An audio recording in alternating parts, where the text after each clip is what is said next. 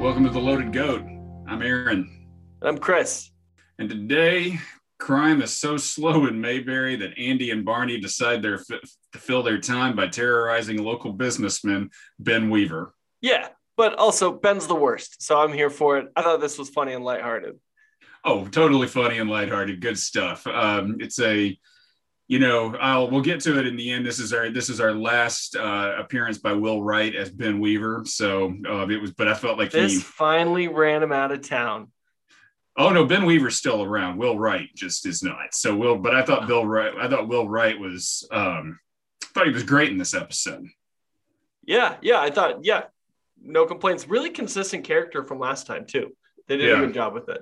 Yeah, I mean, it's typical. His MO is he gets mean, and then he gets hoodwinked, and all of a sudden he gets hoodwinked into being a nice person, and then all of a sudden he has a heart.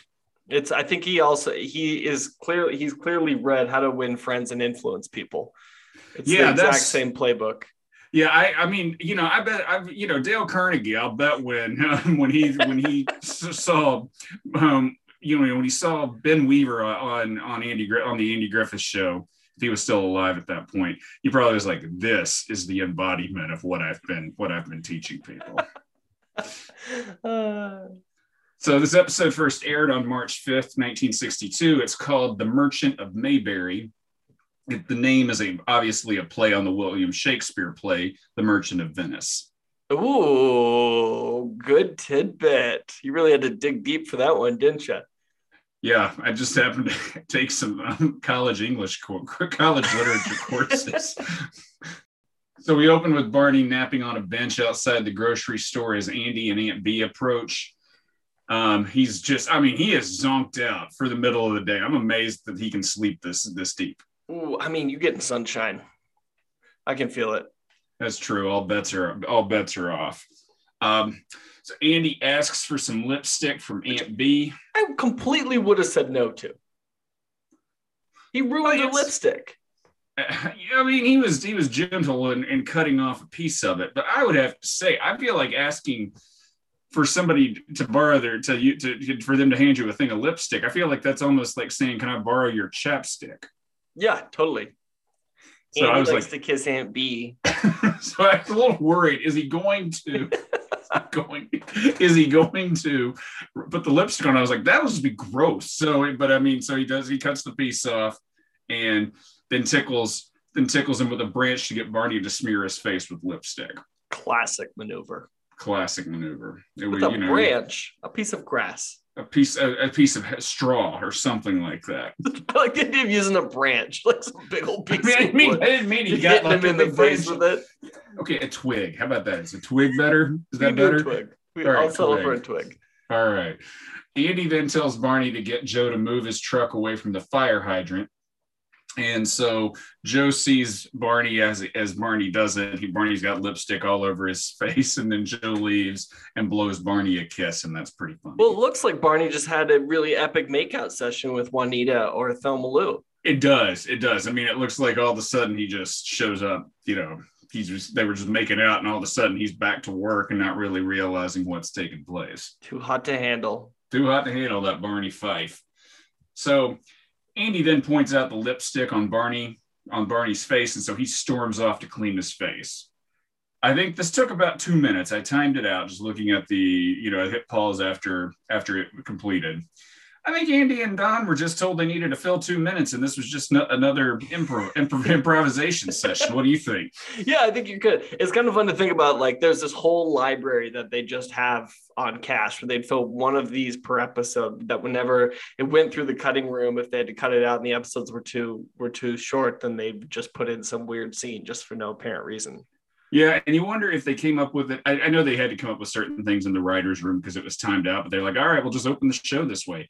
And because the funny thing is that scene ends, and then the plot of the show really begins. Bert comes walking up the street carrying a suitcase, and it's clear that he's a traveling salesman, but not one with a lot of get up and go. Well, I would say, just to the non sequiturs of it, like, it does set that there's not a lot of urgency in Mayberry that day.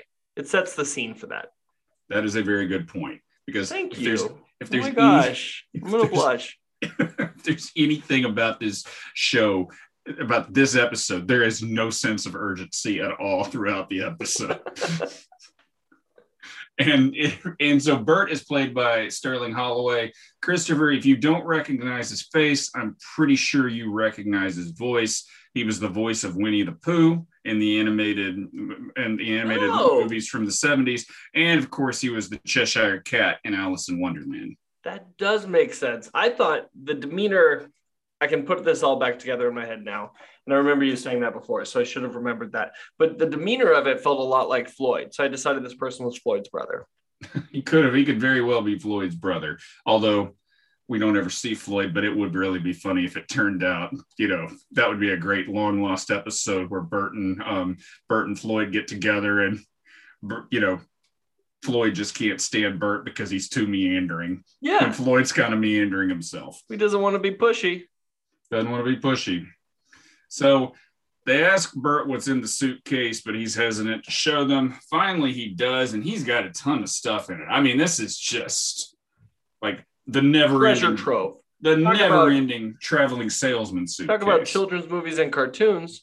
That's a lot like Mary Poppins' bag. That is a lot like Mary Poppins' bag, although Julie Andrews carried it with so much more grace than... Well, she didn't have the bursitis. She didn't have the bursitis. That's true. That's true. So he's got a ton of stuff in it. Andy and Barney just almost have to force him to sell something. And then Aunt Bee comes out and buys an apron. And Andy gives her some socks for her extra long garters.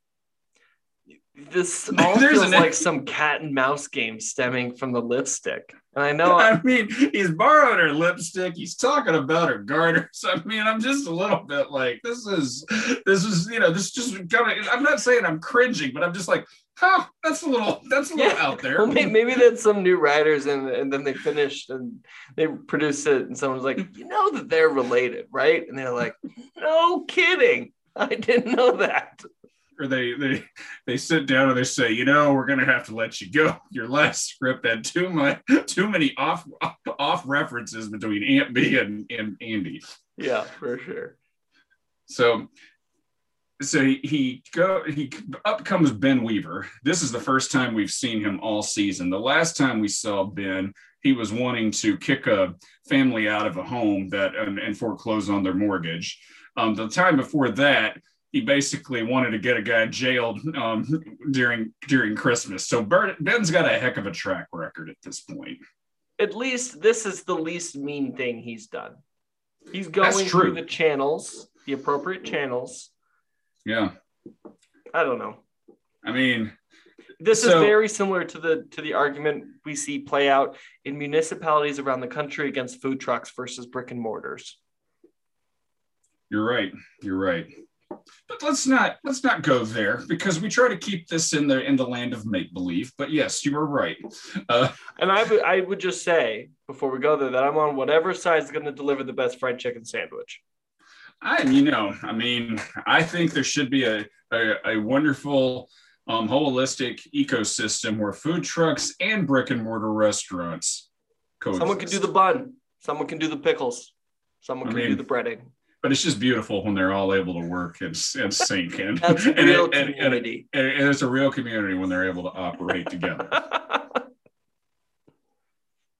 So Ben, of course, wants Bert off the street because it's illegal to sell on the street. I mean, he's probably the richest man in Mayberry, but he's always maximizing his profits or always trying to make sure he's eliminating the competition. It's ruthless. Yeah. So Andy should be Ruthless Weaver.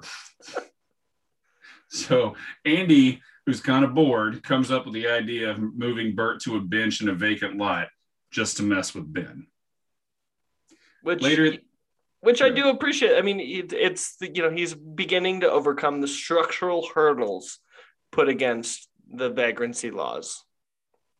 He is, and I think he's doing it in part because he just kind of wants to mess with Ben. He kind of likes the idea of Bert just kind of being able to rest a little while. But I think really at the end of the day, he's wanting to mess with Ben more so than anything else. We all do. I mean, who doesn't like to get Ben riled up? Yeah. except when his response is to evict you, and then you're like, I was only kidding. Please don't kick me out of my house. Later at the jail, Andy's playing the Crawdad song. Barney comes in. He plays this song way too much. Let's get that guy a music book. I mean, let's go back to old track 14 or whatever it's called. 14A. It's a catchy song, and he's probably just strumming, and he plays this song. I don't know if he plays it. I don't remember him playing it much more throughout the series, but he plays it here. It's like Barney an earlier version of Photograph by Nickelback. I don't think it's. I'll tell you what it is. It's Drops of Jupiter by Train. The song that song got played over and over everywhere. At first you're like, I like it. I like this song. It's catchy. It's and then by the end you're like, okay, enough already. I can't hear Drops of Jupiter again. I might need to listen to that. We'll play that on the outro. Okay, there you go. Then so they start when they learn Ben's coming, they start singing "Spread a Little Sunshine." And Ben comes in and he's mad and says Bert can't sell if he doesn't have a roof over his business.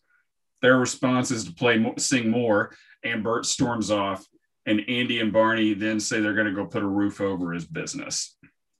Outside the jail, Ben is mad because he's still there. Andy says he's got a roof, which is an umbrella.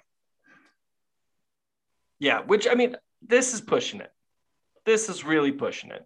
I get... You would be hard pressed, I think, to convince somebody that that's shade. That he might as well have stood underneath a tree to have the same type of roof over his head.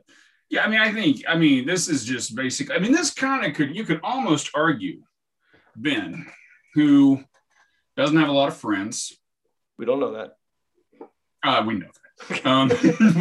It's pretty clear.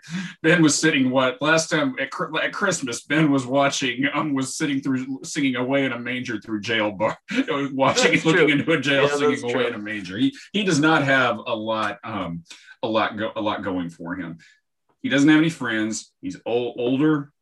He's got his whole life is his business, and he's paranoid. Do you think at a certain point Ben really thinks Andy is trying to muscle him out of town? Oh, I think so. Yeah. I mean, and Andy kind of is. Maybe it would be a better place without Ben. It would be a better place without Ben. But Ben follows them into the jail and says Andy better run Bert off, or things will get nasty. He storms off. This is just kind of one where I'm just kind of like, you would think at this point, Andy's like, I've had my fun. We'll move on, or we'll come up with something better for Bert. But he doubles down. And he's like, we're going to build him a shed, and we're going to get some merchandise from Raleigh. Well, he's also got him this riled up before like 11 a.m., right? Like, He hasn't actually put in that much effort to get there. That's true. It hasn't taken much. So we go to commercial. And then after the break, business is booming at Bert's, even though he keeps almost trying to talk them out of buying things because he thinks they might not need them. Doesn't want to be pushy. You don't want to be pushy. I think this is such a good motif throughout. I think it's charming. Yeah, I agree. One of the people he sells to is Mrs. Mason, and she's played by Mary Lansing. And she's of note here because she later played Emmett Clark's wife on the color episodes of the series. To you, Christopher, that means absolutely nothing. But for fans of the show, nothing one bit. But for fans of the show, that really does resonate because Emmett was a major character in the final seasons. He ran a fix-it shot, and yeah, he was one of the major characters later in the show. I would just do one slight amendment. You said the fans of the show. I would say fans who've seen the whole show. I'm a fan of the show. Don't cut me out. Right. I'm sorry. Don't send me to the margins. You're right. I'm sorry. I'm being ageist against your generation and making assumptions that you're not fans of the show just because you're getting up to speed and getting used to it. I'm here to speak for millennials, Gen Zers, the alphas. Yeah. The omegas. Alphas. I think the alphas are the latest generation. They're the ones being born as we speak. And then I added omega because it sounded like a fraternity. I feel kind of like you can't really name a generation until it does something. You've been born. Yeah. No, I don't mean being born. You gotta almost have an attitude or a character. Yeah, you gotta screw something up. You gotta make somebody mad first. You gotta make somebody mad. You gotta have like a trait where it's like, this generation doesn't have any work ethic. And then this generation won't stop crying. Yeah. Because they're babies. So anyway, for fans who've watched the entire series, we would know who she is. You will find out who she is at some point. Oh, I can't wait. There you go. Ben comes up and he is piping mad. He says he's tried to be nice and patient. And when he says this, I'm kind of like, yeah, you have kind of been, you've been kind of nice and patient. Well, you've been patient. Actually, you haven't been nice or patient, but you've at least followed the rule of law. Yeah, I would agree with that. Yeah. He's been difficult for sure. Yeah. Andy and Barney patronize him, and Ben storms off saying they'll be sorry. And then, of course, we finally get after all this, we finally get some Opie scenes. And Opie looks like he's grown a little bit. I think he has grown a little bit. Got some shoulders to him. Well, you got to keep in mind, I mean, this is a full season. I mean, they're shooting 30 episodes. So you got to keep in mind, these are formative growing years for Ron Howard. They are. Yeah. So at the jail, this is really cute. Opie comes in chewing gum. I mean, his mouth's just full of gum. He can barely even get out a sentence. But Andy learns that Ben gave him the gum for free. And Opie says Ben's been selling stuff at a low rate. I mean, this is just capitalism 101. I mean, he's kind of like, all right, I'll get my customers back. This will be easy. I've got the bandwidth to do this. For sure. And he knew who the biggest blabbermouth in town would be. Opie, finger on the pulse, Obadiah Taylor.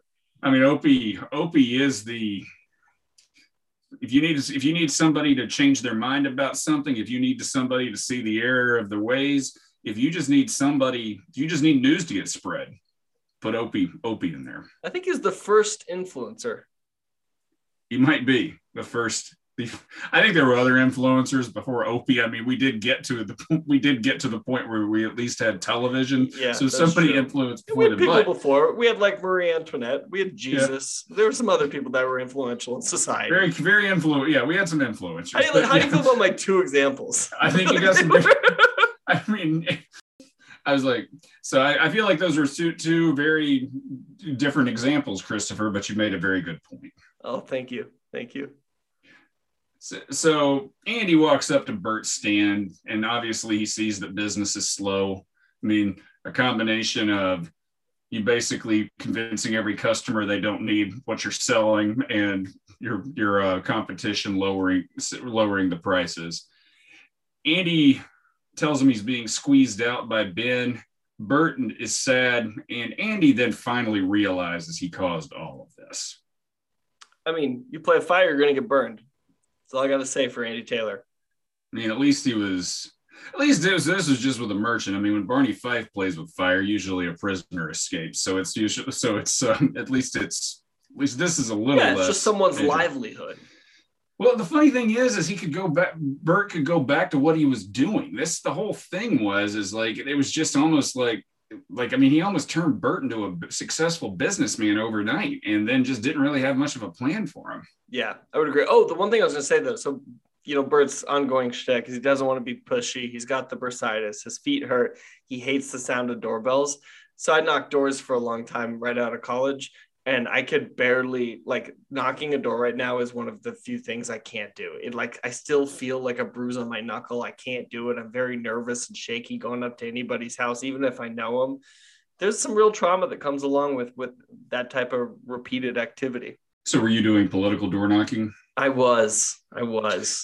Yeah, I've done that too. And I have just found that people love it when you stop by on a Saturday so friendly. Afternoon. They good really dogs. Are. No guns, all good stuff. No, it's even better when you do it during primary season. So everybody's got a real opinion on who should win the nomination, and they're even nastier to you then. Mm-hmm. Love it. Yeah.